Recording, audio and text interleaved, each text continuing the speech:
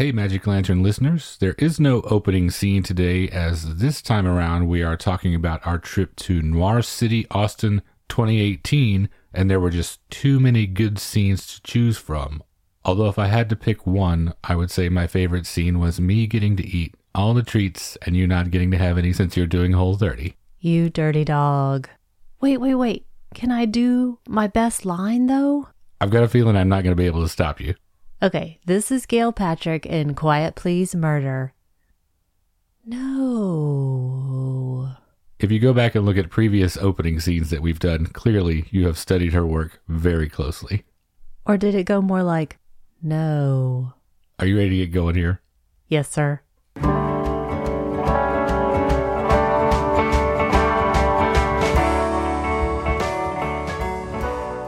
Welcome to the Magic Lantern Podcast, an ongoing informal discussion of the films we love and the things we love about them. I am Erica Long. And I am Cole Lane.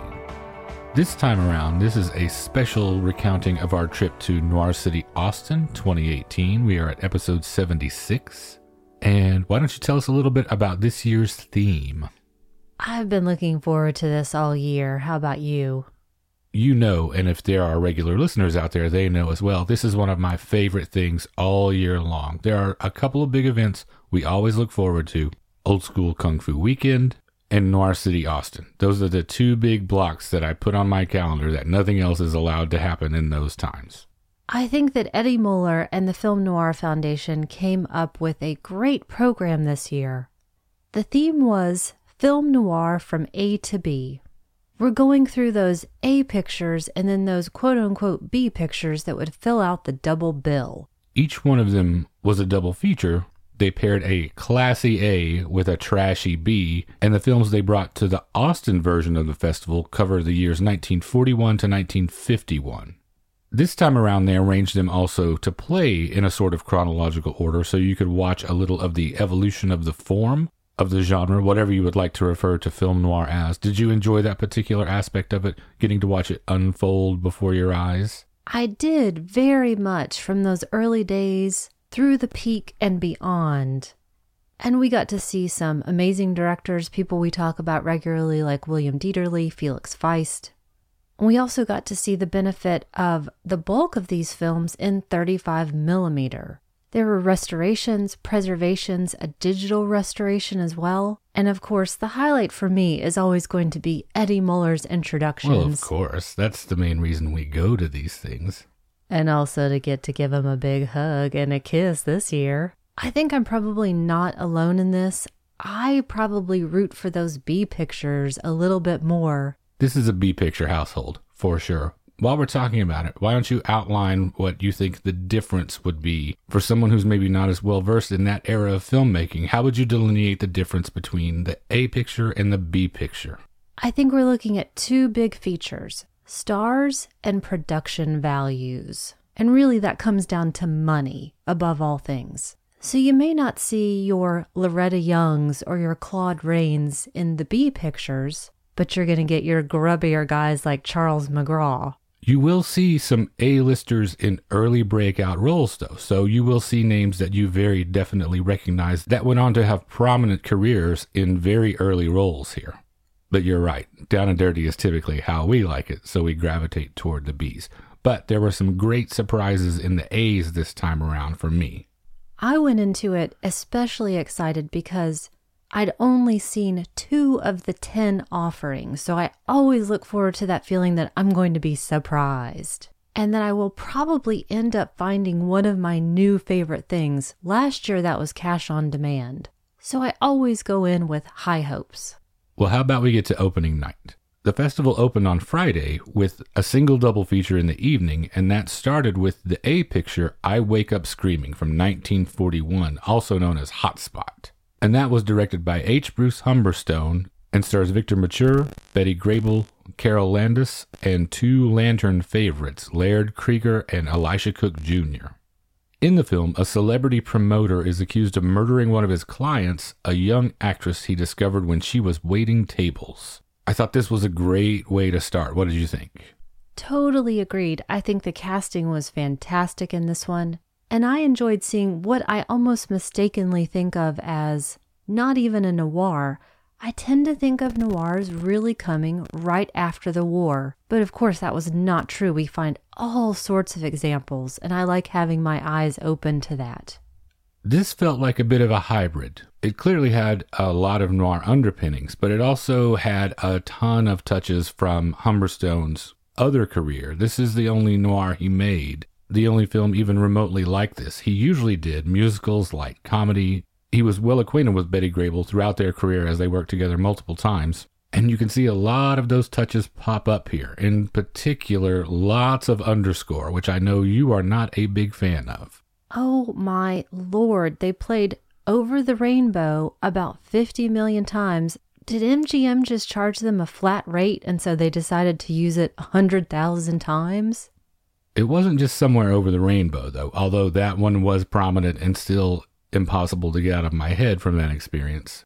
It seemed as if there was a never-ending medley playing underneath the action throughout the entire film. In addition to that, his roots show through in all sorts of other places. There are lots of light moments, humorous tags at the end of scenes, the rare happy ending in the film, Dead Sister notwithstanding. But in addition to these lighter touches, there were also lots of expressionist touches too. Shadows, grates, smoke, the rough police interrogation with bright lights. If noir wasn't completely commonplace yet in 1941, where do you think Humberstone picked up these touches? Was he just plucking these from German expressionism and other films like the Universal Monsters? Where was he picking up these ideas from? I'd like to think that he took one look at Laird Krieger and said, this is how I've got to do this. I think it is a good use of what would later become those tropes, like you mentioned, the flashbacks, the angles, the hats. I really enjoyed, I found, at the end of that evening, those comedy moments. It seemed like an interesting way to kick off the series because I knew it was only going to get darker. Well, Eddie did specifically make the point in one of his intros this weekend about how noir encompasses a lot more than just darkness, how there are comedies and there are musical elements. It's not as narrow a range as most people try to make it in some cases. And to talk about those actors for just a moment, I've always been a fan of Betty Grable. I almost feel like I have to explain that because she's Betty Grable, but my mom loved her light movies. So I watched a ton of those as a kid, and that felt like a completely left field choice again to kick off the festival. One of those cases where a lot of these actors that we'll see throughout the festival were using this format to rehabilitate their image, perhaps, to stretch out a little bit in a new direction. Do you think that's what Victor Mature was thinking when he put those swim trunks on? I know what the studio was thinking when they made that scene. We have to get Betty Grable and Victor Mature in swimsuits in at least one scene, however we have to shoehorn this thing in. I think I'm the opposite of you on the Betty Grable spectrum. I was never a big fan. It's just really not in my wheelhouse, the stuff that she usually appears in. So it's a nice surprise to me to get reacquainted with her this way and realize what a solid citizen she is. She's super game and down to earth. It's easy to see why an entire generation of GIs fell in love with this girl. You know, I think I always liked her because she didn't strike me as a dope, and she didn't play dopes. And I think that comes through in this film, though really, Laird Krieger is the reason to see this. Is there anyone that you would less rather see sitting in the corner of your bedroom when you wake up? I Wake Up Screaming, as the title, has to refer to the fact that that is immediately what you would want to do in countering that situation. He plays the smartest, creepiest creep ever that I can think of. He is so intelligent in this, and that's the worst of it, because he is calling the shots here to his own ends. Just a couple other touches that I liked about it. I like this Pygmalion intro that they do, because it gives us the opportunity to do one of our favorite things, which is come up for alternate titles with these that also include the word murder. So in this case, My Fair Murder. That's a pretty darn good one. And also, in a neat little touch of serendipity, there's a library scene in it, which ties us immediately to our next film. And that won't be the last of those odd connections that you wouldn't notice if you were watching these films in a different order, separated by months. You know this is one of my favorite things. It's like the prize in the Cracker Jack box when you see these things pop up one after another after another. And so that B title was Quiet Please Murder. We didn't even have to make up the title for that one. It just comes ready to go. Exactly. But we could not have made up what unfolds in this. We've mentioned it before. So this was one of the ones that I had seen previously and was delighted to see it on the big screen. Well, this is one that Eddie told us about last year when we got to sit down and talk to him, and it sounded so intriguing. We just immediately went out and bought a gray market copy, but it was so fun to see it on the big screen. Quiet Please Murder is from 1942, directed by John Larkin, also written by John Larkin, which we will want to touch upon, with George Sanders, Gail Patrick, and Richard Denning. A book forger sells a fake book to a Nazi through a female agent, and the struggle to uncover who the forger is and get the book and keep the money results in a hostage situation in a public library. I think that was the big draw for us initially. It's kind of a bottle episode for the most part, as the action almost completely takes place in a library, which we love as an idea. I don't understand how this got made because it is so kinky. The code police must have read this. Were they all so square that they didn't understand it? That's exactly what it is. You can sneak a lot of stuff by the production code people because it wouldn't even occur to a lot of them what is going on here. And what is going on is that George Sanders, being the perfect George Sanders, as our book forger, tells us repeatedly that he is into pain. George Sanders likes it rough in this particular film. So is this what we're talking about when we talk about the trashy B picture? Trashy not in terms of George Sanders because he is as A as it gets, but in terms of talking about how much he wants to be hurt and how much everyone loves to be hurt as well. That's pretty trashy. And we mean that with a great deal of affection. Oh, heck yeah. I want to see some S&M and some murder boners all over the place. His partner in crime here, Gail Patrick, is playing every possible end against the middle here. She is cross, double cross, triple cross. I can't even keep track of all the crosses. And I affectionately referred to her line reading in the beginning of the show, but she's doing it on purpose. This is not her being a bad actress. This is her being so obvious that a dope like Richard Denning can't figure it out, and frankly, he deserves what he gets. Really, there's no one to root for except the books in this one. This is probably the first appearance of a theme that I think I apologized to you for at least once, if not multiple times throughout the weekend. That's basically women having to deal with assholes who think they're charming, that just walk up to you, get in your face, start their line of patter. These were the heroes, and it's creepy and disgusting. It sure is, though I don't know if this occurred to you as well. Richard Denning in this looks so much like Matthew McConaughey, I got distracted by it. All I can ever see is him and the creature from the Black Lagoon. Good point. If this is what all the men were like, I would turn out like Gail Patrick too, playing every single one of them off against the other and hoping I was just the last person standing when the smoke clears. Getting to those connections here, another interesting callback to a previous episode, George Sanders towards the end talks about this idea that he wants to be caught, that people like him want to be caught, which made me think of our rope discussion. This is a different type of criminal. I stand by my assertion that serial killers in general do not want to be caught. They want to keep killing. This criminal, with his particular predilections, however, he wants to continue being punished. So that's how he's going to get that.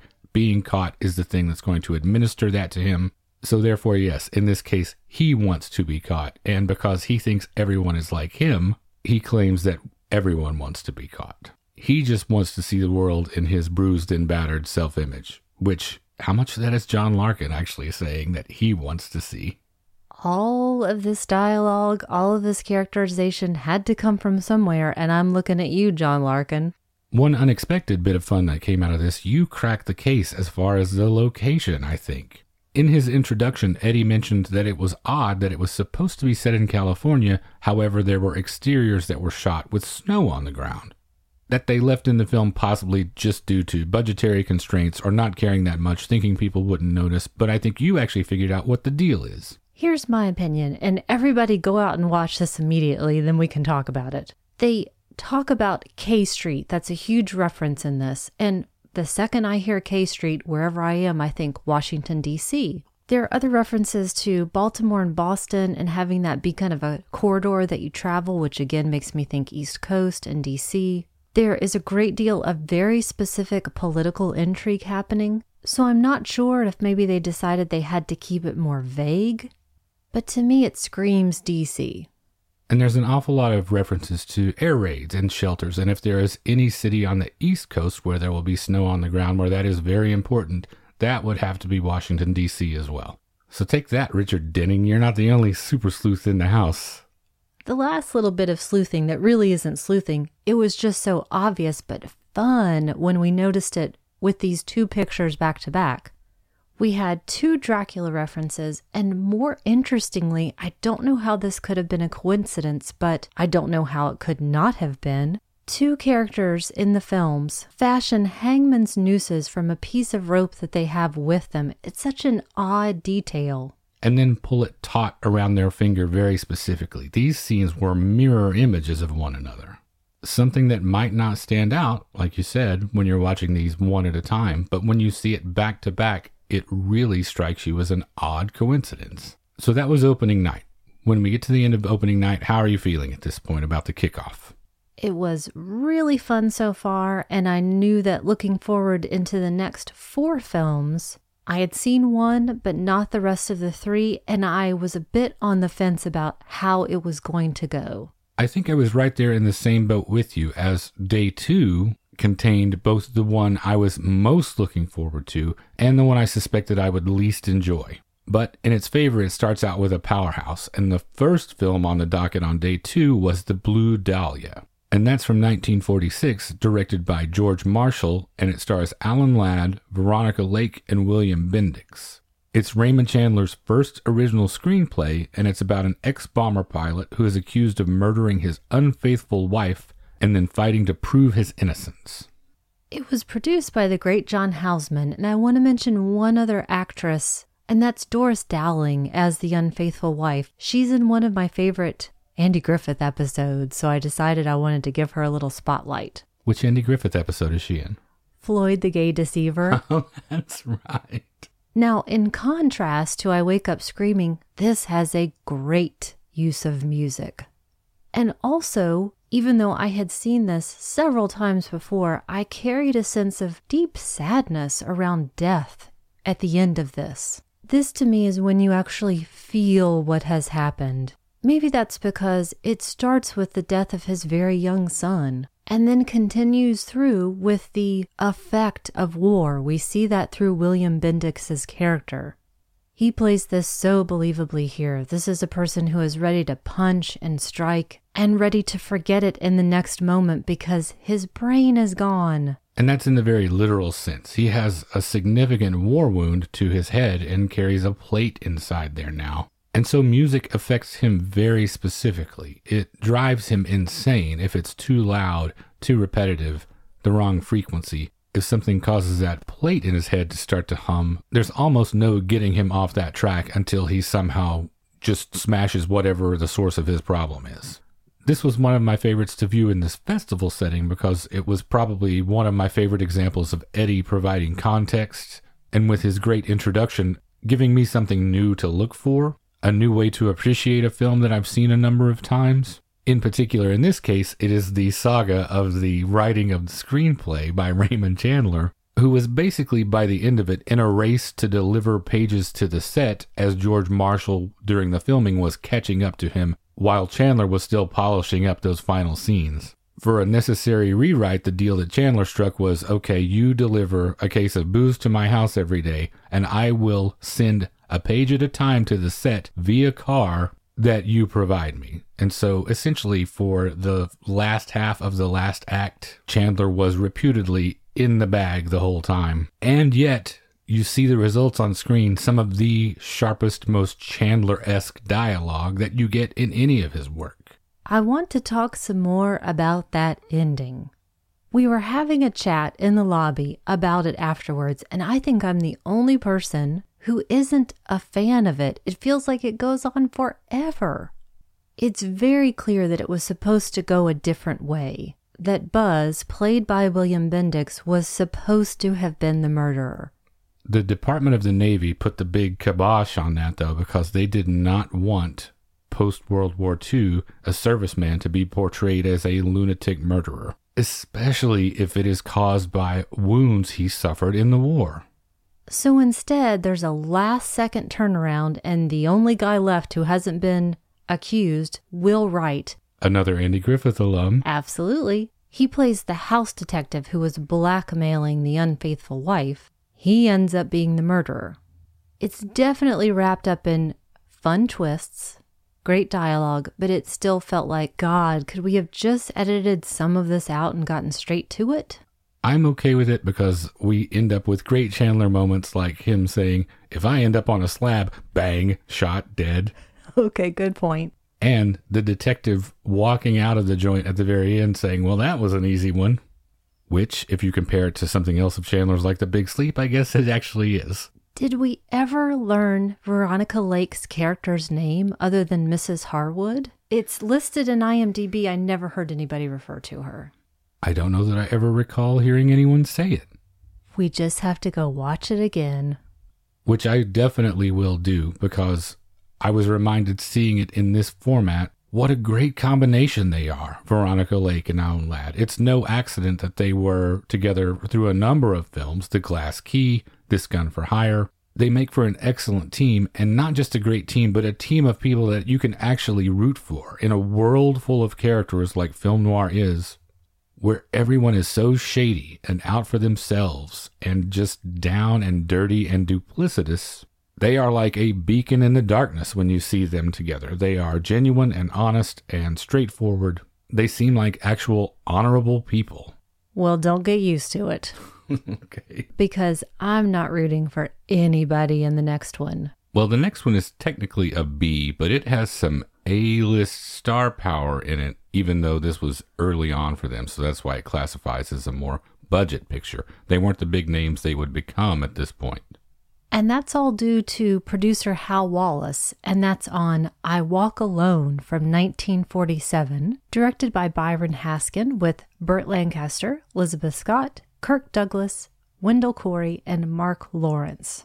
Frankie Madison, played by Burt Lancaster, leaves prison expecting a share from his ex-partner Kirk Douglas, but he's in for a big surprise because times have changed. In those 14 years he was in the big house. Did Elizabeth Scott take acting lessons any time in the 14 years that he was away? You know, I liked her the most in this one of anything I've ever seen her in.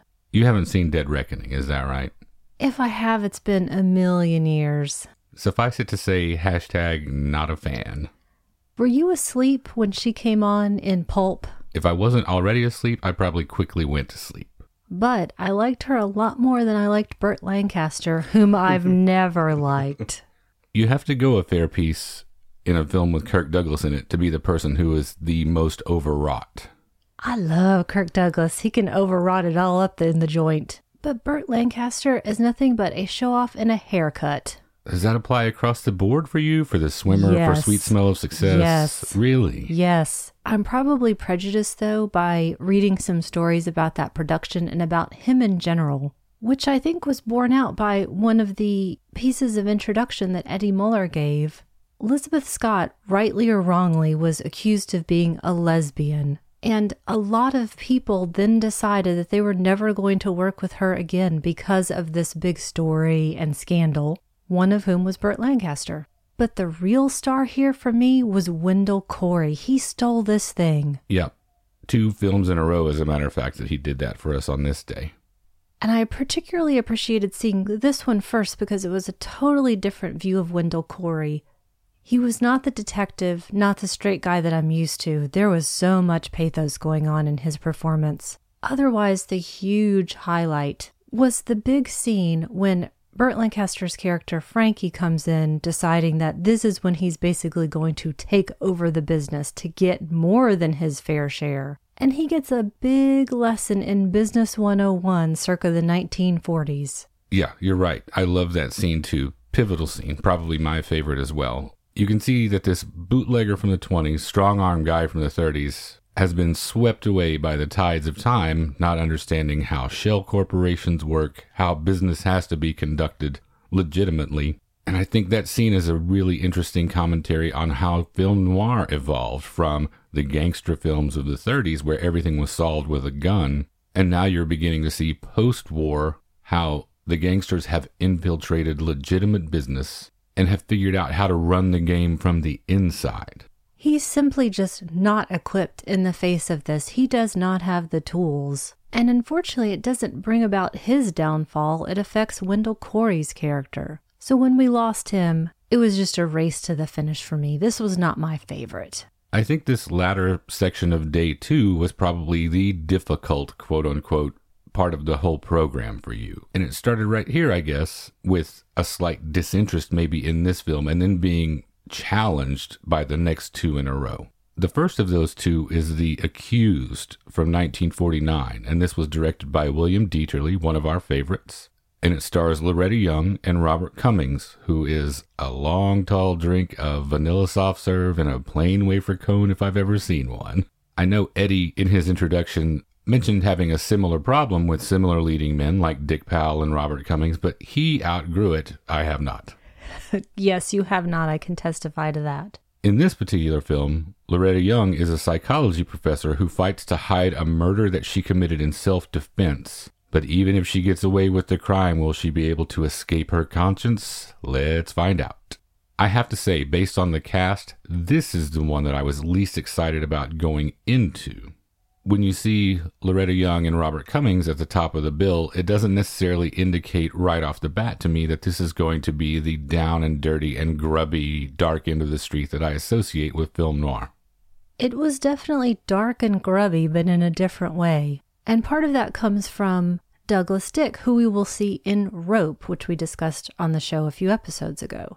After seeing him in this, I had so wished that John Dahl and Farley Granger had dumped him in a trunk instead. If you read descriptions of this now, no bones are made about the fact that Douglas Dick, who plays the student of Loretta Young's psychology professor character, tries to rape her. It would not have been referred to in the same way during that time period, but it's very clear now. And this circumstance was part of what was so difficult just personally for me. We know when we go into a series of noir screenings, we're going to see violence against women, most likely, ill treatment of women, poor characterizations of women, but this was very up close and personal. We've got another layer to this story, which is Loretta Young's own history as well. She had been raped by Clark Gable. Not a lot of people know that, though we do know that she had his child. She first had to say that that child was adopted. That was the big story then. And it was only years later that she revealed that Clark Gable was in fact the child's father, as many people had really guessed at that point. And then even years after that was finally able to say what really happened. And so you have to think about what she was going through in the filming of this as well, what she was feeling.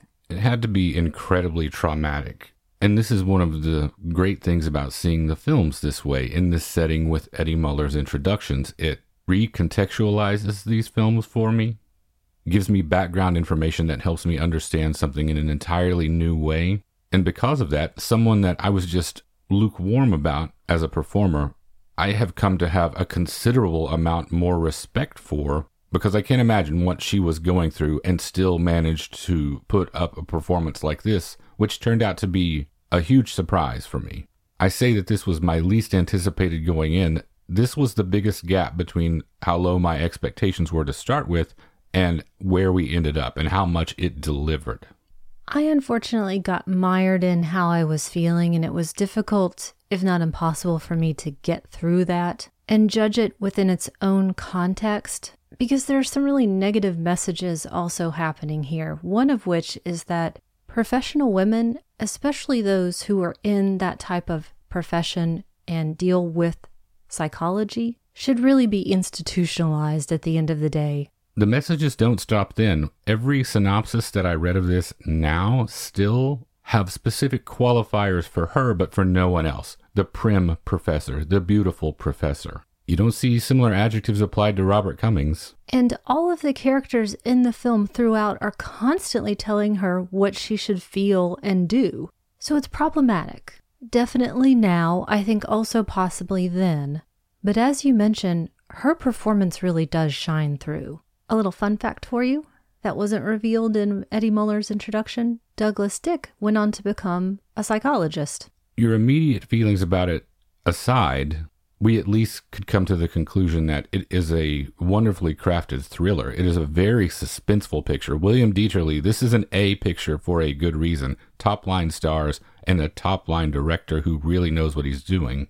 And in retrospect now, after you've had a couple of days distance between you and it, can you recognize the groundbreaking aspect of how frankly they treated this at the time and making her the subject of the film rather than just a victim? And a spoiler alert here too, we don't get the sense in the end that she's going to be punished for this.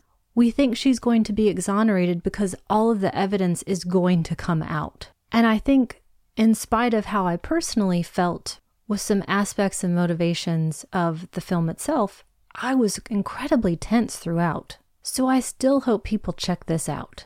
And I know you mentioned that we loved Wendell Corey in this, but I do want to also give a special shout out to Sam Jaffe as the lab technician, as the forensic specialist. He was fantastic. Okay, I'm going to give one last shout out as well. Okay. Both the screenplay and the novel were written by women. Screenplay by Ketty Frings and novel by June Truesdale. Okay, what about this one's trashy B counterpart? That was, with a great title, The Underworld Story, from 1950, directed by Cyril Enfield, with Dan Duryea, who I have to confess is probably not a Lantern favorite, Herbert Marshall, who is... I don't know if it's fair to characterize Dan Duryea that way. He is definitely a Lantern favorite in the sense that he is our favorite petulant baby-faced weasel. Okay, good point, and that is a good designation.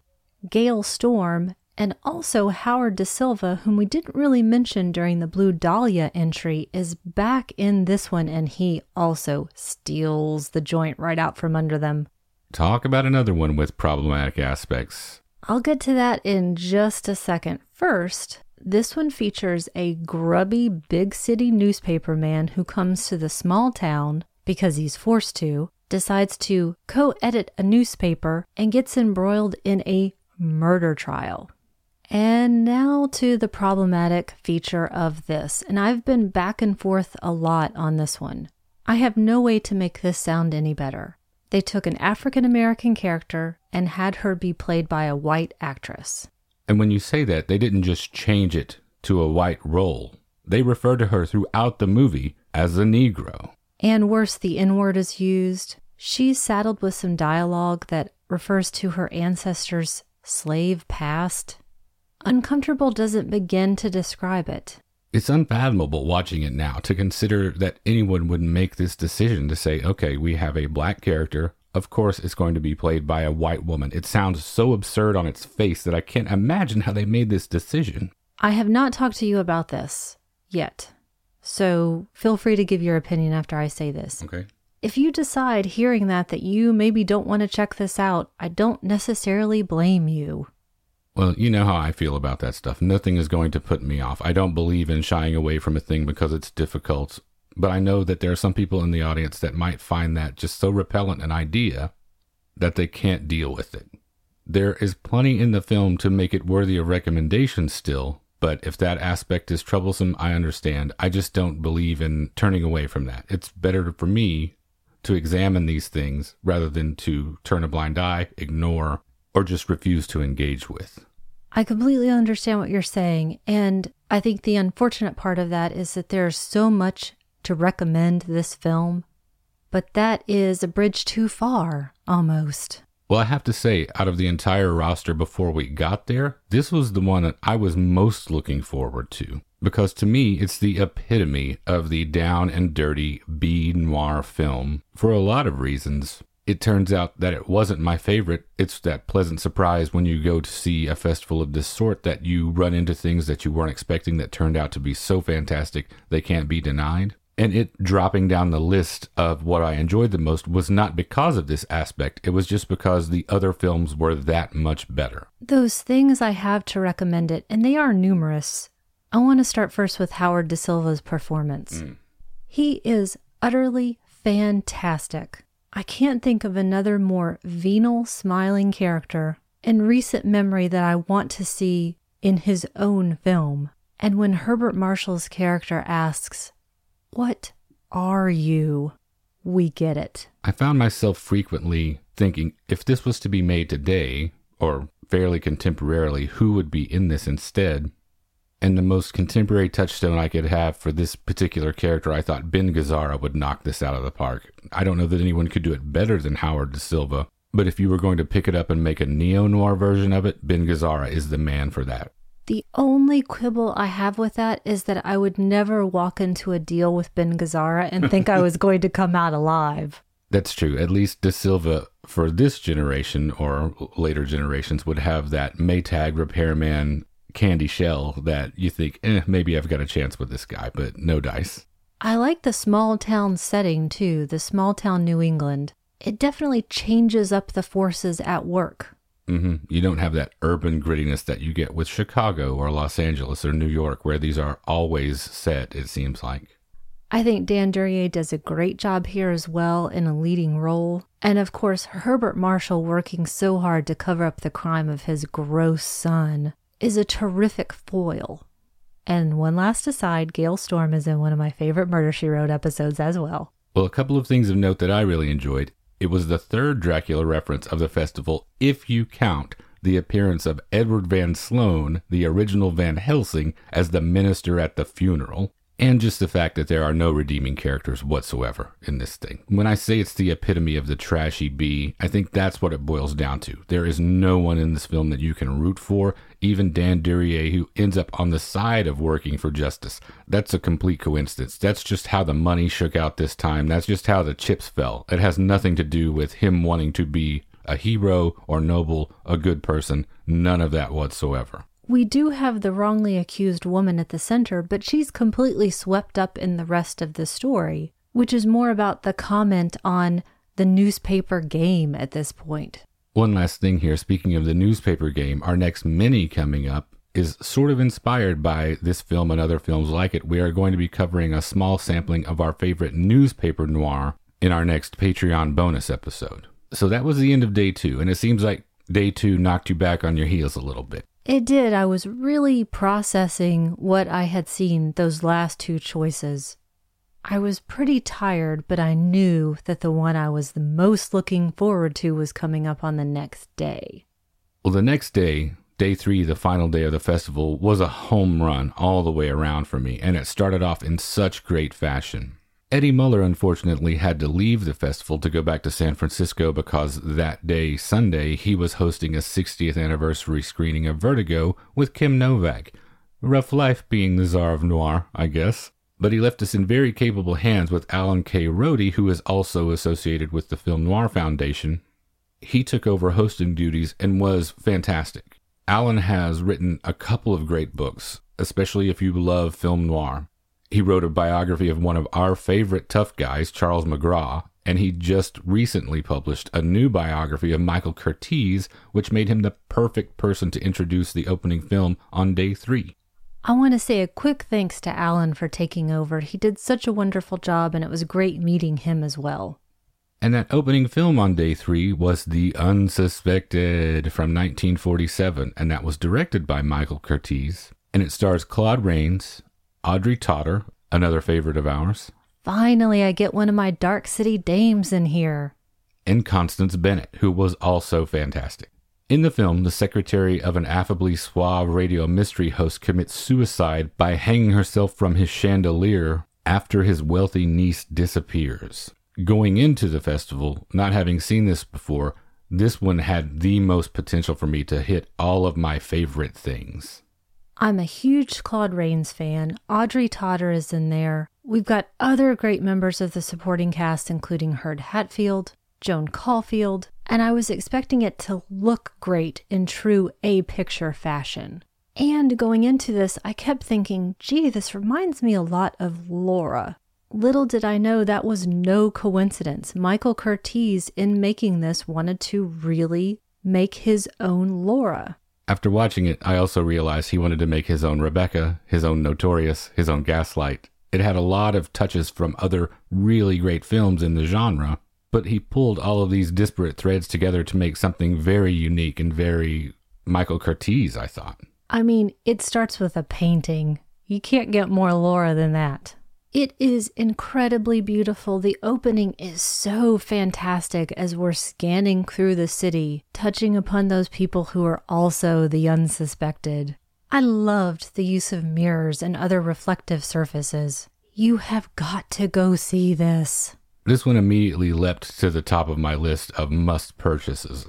Frequently when we go to these festivals, as we are walking out the door, I will be on my phone ordering that copy to be shipped immediately to the house. This is one of those titles. You could just pick individual things about it that would be worth the price of admission alone. Claude Rains, all by himself.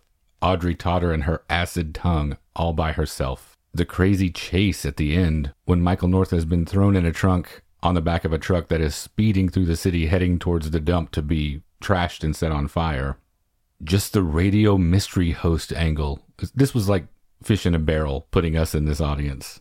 And you put that together with the visual artistry, and you've got something amazing. This is what you get when you leave it to the pros. This is the epitome of A picture, the way that Underworld Story was the epitome of B. I want to get a hold of this film as soon as it comes in, and I think I'm going to make a supercut of just Audrey Totter's lines, and I'm going to play it every day.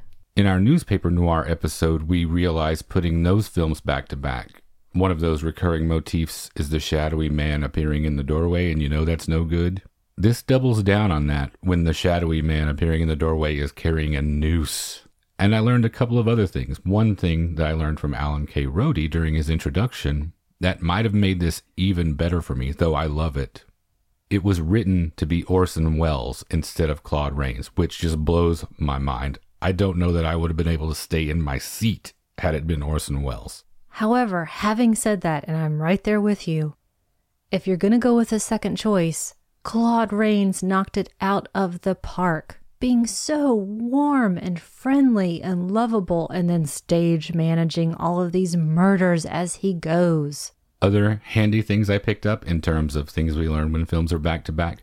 Pearl handle revolvers are apparently the weapon of choice for the high society murdering set. And maybe the greatest piece of wisdom I heard the entire weekend. Only thieves and homegrown Casanovas catch the 7:15 train in the morning. One of the best lines I've ever heard. Also, you gotta know, if you're working with a radio host pro, it's possible that some of this stuff is going to be recorded and used against you. So I got a proposition for you. Okay, what's that? Let's use our podcast somehow To solve or commit murders. to create an alibi for ourselves, and let's go steal the Hope Diamond. Is the Hope Diamond a thing anymore? Is that cursed? I don't want to be messing You're with mixing up some stories here, but maybe we'll get to that in our possibly planned In Search of bonus mini episode. I was just about to say, maybe I've conflated all my In Search of episodes. Well, what do we have next? What's the B on this program? Unfortunately, it was going to be a tough act to follow from The Unsuspected. But if anybody can do it, it's going to be Charles McGraw and Felix Feist. And that was The Threat from 1949, directed by Felix Feist, with Michael O'Shea, Virginia Gray, and Charles McGraw. It took us 8 films to finally get to a Charles McGraw entry. I was so looking forward to this one, too. This was probably the second most anticipated film on my list. It can't get more noir than this. Red Kluger escapes from Folsom Prison, bent on carrying out revenge against the DA and the cop who arrested him. We've got Michael O'Shea back again. He played the DA in the Underworld Story, and he is back here as the cop. I do want to mention one person from the supporting cast who really stood out for me as well, and that was Don McGuire as the driver of the van who basically gets hijacked into this plot and ends up making the worst choice ever. I think there was such a collective groan when he handed over that gun. How do you trust Charles McGraw and do that? It's like looking into the face of a rattlesnake made of granite. You know that there's no way that that's going to go your way. This is after you've personally seen him kill a highway patrolman. This one is so short. It's here and then it's gone. 66-minute runtime or so, is that right? It is. And so we barely have time to get into it, and it's practically over at that point. But it's a tense, slam-bang noir. I was really looking forward to this one, and I wasn't quite as in love with it as I thought that I might be going into it. I think I had the same reaction. This and The Underworld Story, the 2 films that I was most looking forward to going in, both got supplanted by really pleasant surprises. In this case, what I thought was going to be one of my favorites was a good Charles McGraw, but by the end we had gotten a great Charles McGraw, which we will get to.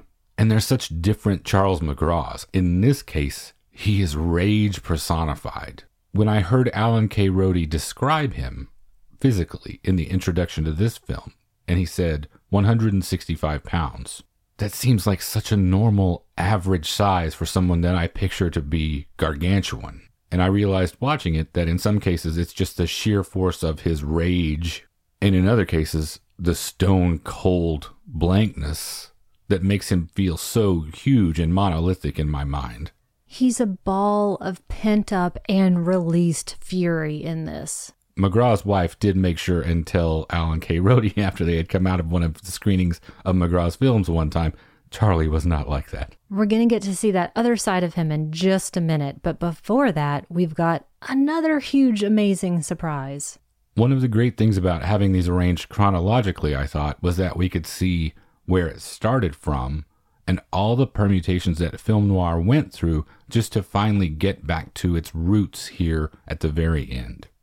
These last two films in particular to me are, according to Hoyle, film noir down to their most basic building blocks. The A picture on that bill, the one that we're talking about first, is The Man Who Cheated Himself from 1950.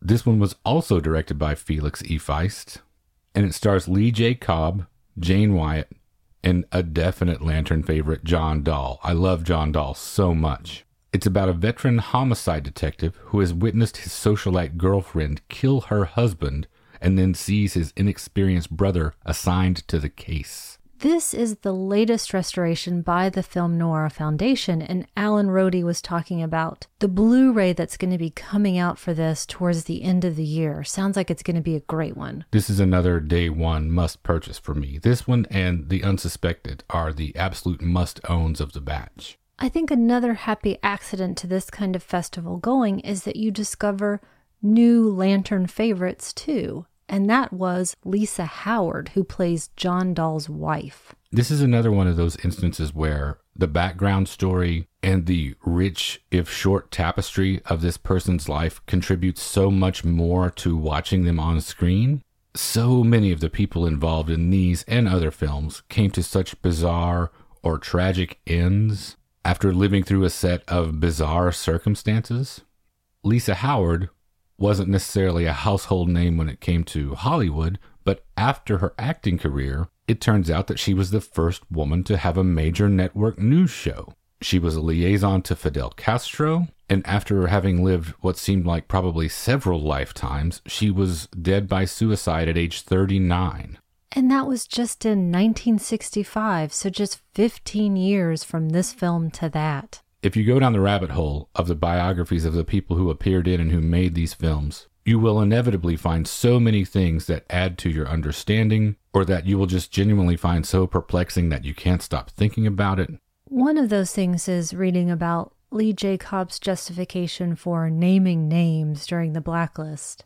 Though he put it so eloquently, it was the first time that I had a deeper understanding for that other side. He talked about his wife succumbing to the pressure, being institutionalized, and making a decision that he continued to regret and couldn't stop regretting in order to save his family.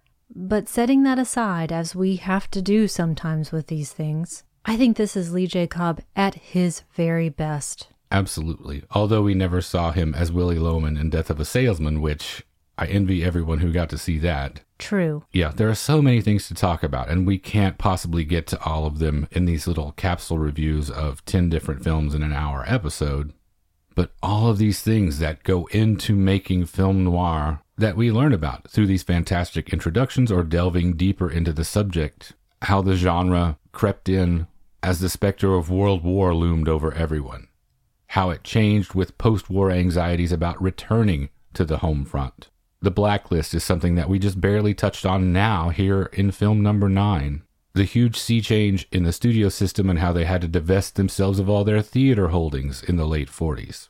So many things are at play, both in how these films were made, how they were perceived by the public, how well they did at the box office. For instance, The Unsuspected, which sounds like it is a home run on paper, was just a middling success.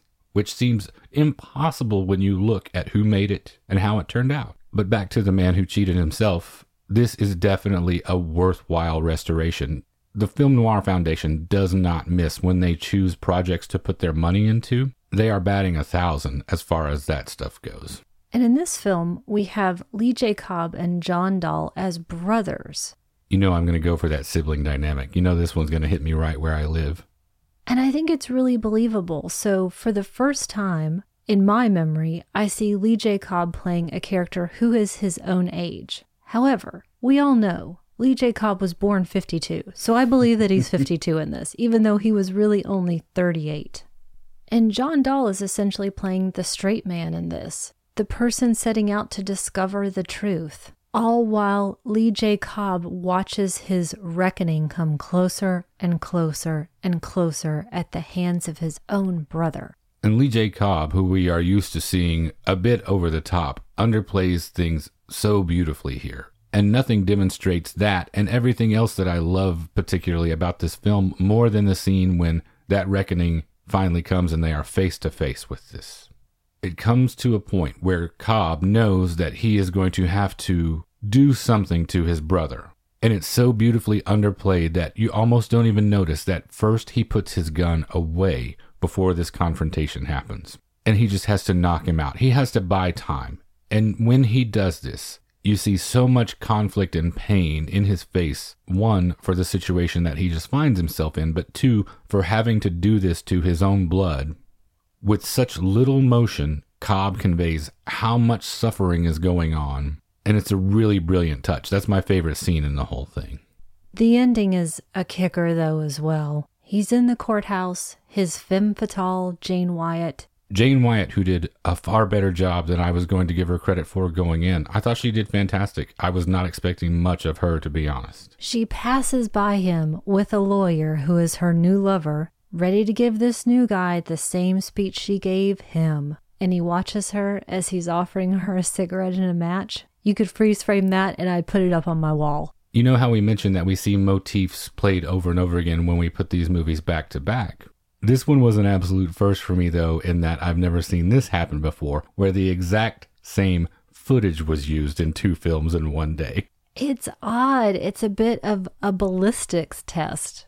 So we see the same bullet that killed somebody in a different film used in this one. So I guess there was some crossover between The Unsuspected and The Man Who Cheated Himself. I should also mention that, like with a lot of these movies, I really loved seeing all the San Francisco locations. Even if in some cases they were just huge photographic plates that were blown up and they filmed John Dahl standing in front of them.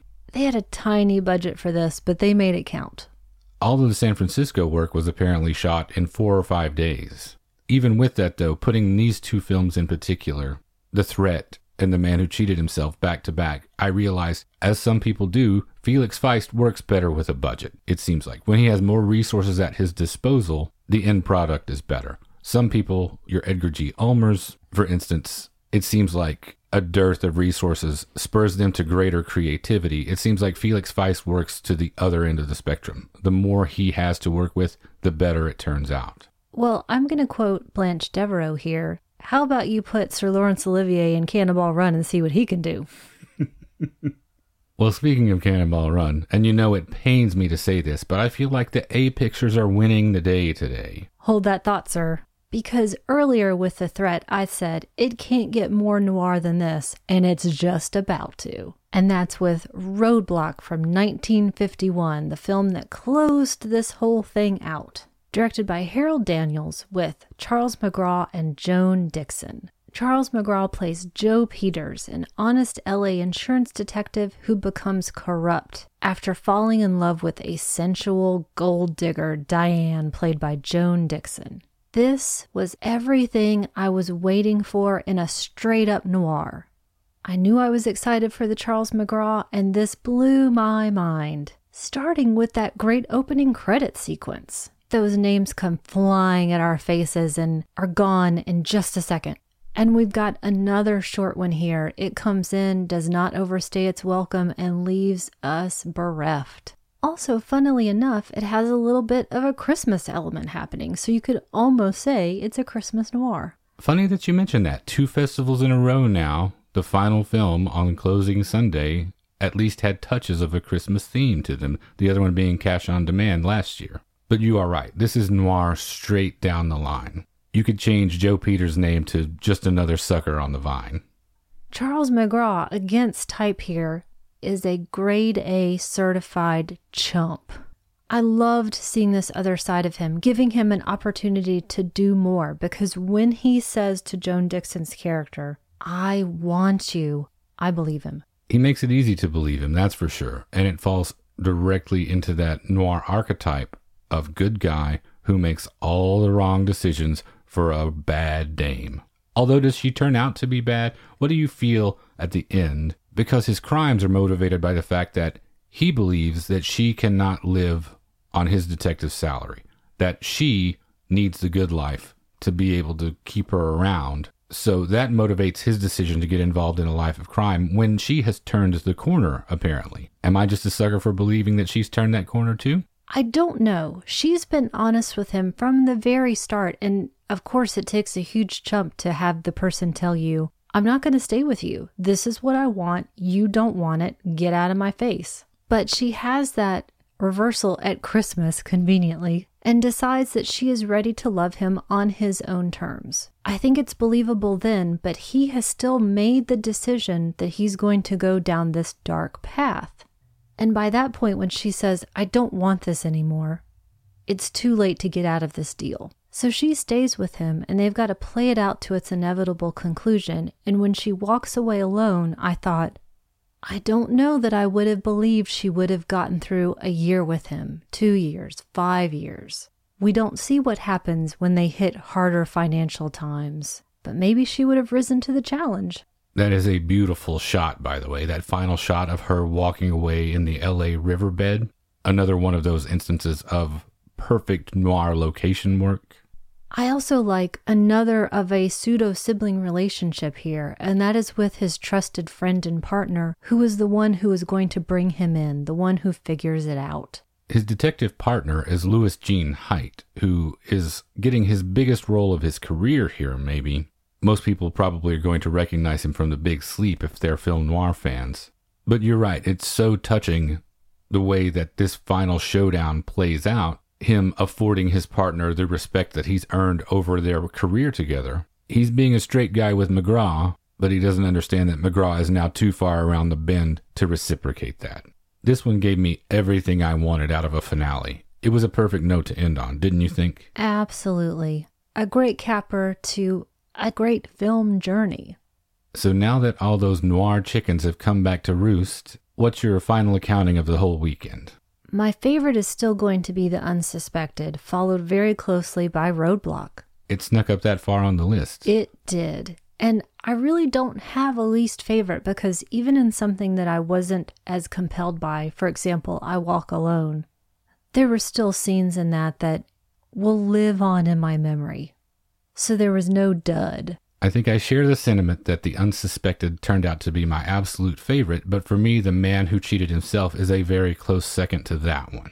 Day 3 turned out to be the real powerhouse lineup for me, and I was not necessarily expecting that. And like I said, I feel like the A's actually won out, which is a really difficult thing for me to say, because my favorites are the cheapies, the real down and dirty ones, where necessity is often the mother of invention in a lot of cases. But I reiterate, this is what you see sometimes when you leave it to the professionals. Even though in a lot of cases, those same professionals were crossing worlds from the A to the B picture often. So you ready for next year? I can't wait. I wish it was next week. I love this festival. This is definitely one of the highlights of the year. We cannot wait. One of these days, the crown jewel of our year is going to be going to the flagship festival in San Francisco and spending 10 whole days immersed in this instead of just a nice long weekend. But for now, yes, this will suffice. It was a fantastic time. And thanks for going with me. My pleasure. We should also specifically thank Eddie Muller, Alan K. Rohde, Darl Sparks, Ann Hawkins, and everyone at the Film Noir Foundation for all the work they do. We love classic film so much, and particularly we love film noir here. And the Film Noir Foundation does so much to make sure that it's going to be there for future generations to enjoy. If you would like to support their efforts in preserving, restoring, and disseminating these films, you can go to their website, filmnoirfoundation.org to see how to donate or otherwise support their good work. Please go do that. We should also mention that you can catch Eddie hosting Noir Alley on TCM every Saturday at 11 p.m. Central Time, our time. Or if you watch on the website or the TCM app, you can see Eddie's introductions there. He packs a ton of insight and content into those brief introductions, so don't miss out on those. Another festival-related item before we get on to our regular housekeeping, I just wanted to say hello and thanks to Jane Sankner and her husband Jerry. Jane's our pal and has been a long-time listener of the show, and we finally got to meet them in person. It was so nice. They were absolutely delightful. If you run into us at any of these events, please come up and say hello. We always love to meet people and get to know the faces behind the names that we see online all the time. And in our regular housekeeping section here, we wanted to say thank you first and foremost to our most recent Patreon supporters, Sean Faust, Keith Rich, John Laubinger, Kyle Etzel, and Paul Dufresne over at Platter Playlists. If you are not checking out Paul's playlist, he makes some of the best mixes around. So go to Platter Playlists and check that out if you're a music fan at all. If you would like to see what we have going on at the Patreon, including our upcoming episode about some of our favorite newspaper noir films, you can go to patreon.com/magiclantern. All the info about how to get access to the bonus content is there. We appreciate any support. If you would just like to get in touch with us, you can reach us at magiclanternpodcast@gmail.com. We are on Facebook, Instagram, and YouTube. Just search for Magic Lantern Podcast in any of those venues. I did want to specifically mention this time around, we just recently started a new Facebook group, the Magic Lantern Podcast group. Our dear friend Travis Trudell helped us get that up and running, and it has been so much fun to be able to talk with everyone and interact a lot more than with the previous page we had before. So we encourage everyone to come on over, share photos, talk about your favorite films, start polls, do whatever you want to do. It is just our big cinema clubhouse. It gives me a chance to air some of those inevitable post-show regrets I have when I know I've forgotten to say something, mention something, ask some question. I get to do it all there. If you're not Facebook equipped, you can find us on Twitter at Lantern_cast. And I just wanted to take a second to say thanks to everyone who has shared the show or given us feedback since last time. We want to say greetings in Tokyo to Daisuke Beppu, who made us a great video showing us his vintage rope paperback in response to our episode about my favorite Hitchcock film. He also left us a really nice iTunes review, and it's his birthday today when we're recording, so happy birthday. Other people to thank, we have Brian Sauer, Mike Vaughn, Keith Rich, Michael Cannon, Jeff Duncanson, Andy Wolverton, who sent us a very nice note about his reaction to In a Lonely Place. Thank you, Andy. We appreciate you sharing that with us so much. David Tanner, Rebecca Beagle, and Doug over at Good Times Great Movies. Thank you all very much for telling people about the show and contributing your feedback. We always look forward to hearing what everyone has to say. You can find us on Apple Podcasts, Google Play, Stitcher Radio, just about anywhere you find podcasts, you'll find us there. If you would like to leave us a rating or review via any of those services, we would certainly appreciate that. And I would like to thank iTunes user Yojebu for leaving us a very nice 5-star review this time around as well. And finally, you can find all of our episodes, including supplemental material, at the website magiclanternpodcast.com. And thank you for listening to the Magic Lantern Podcast.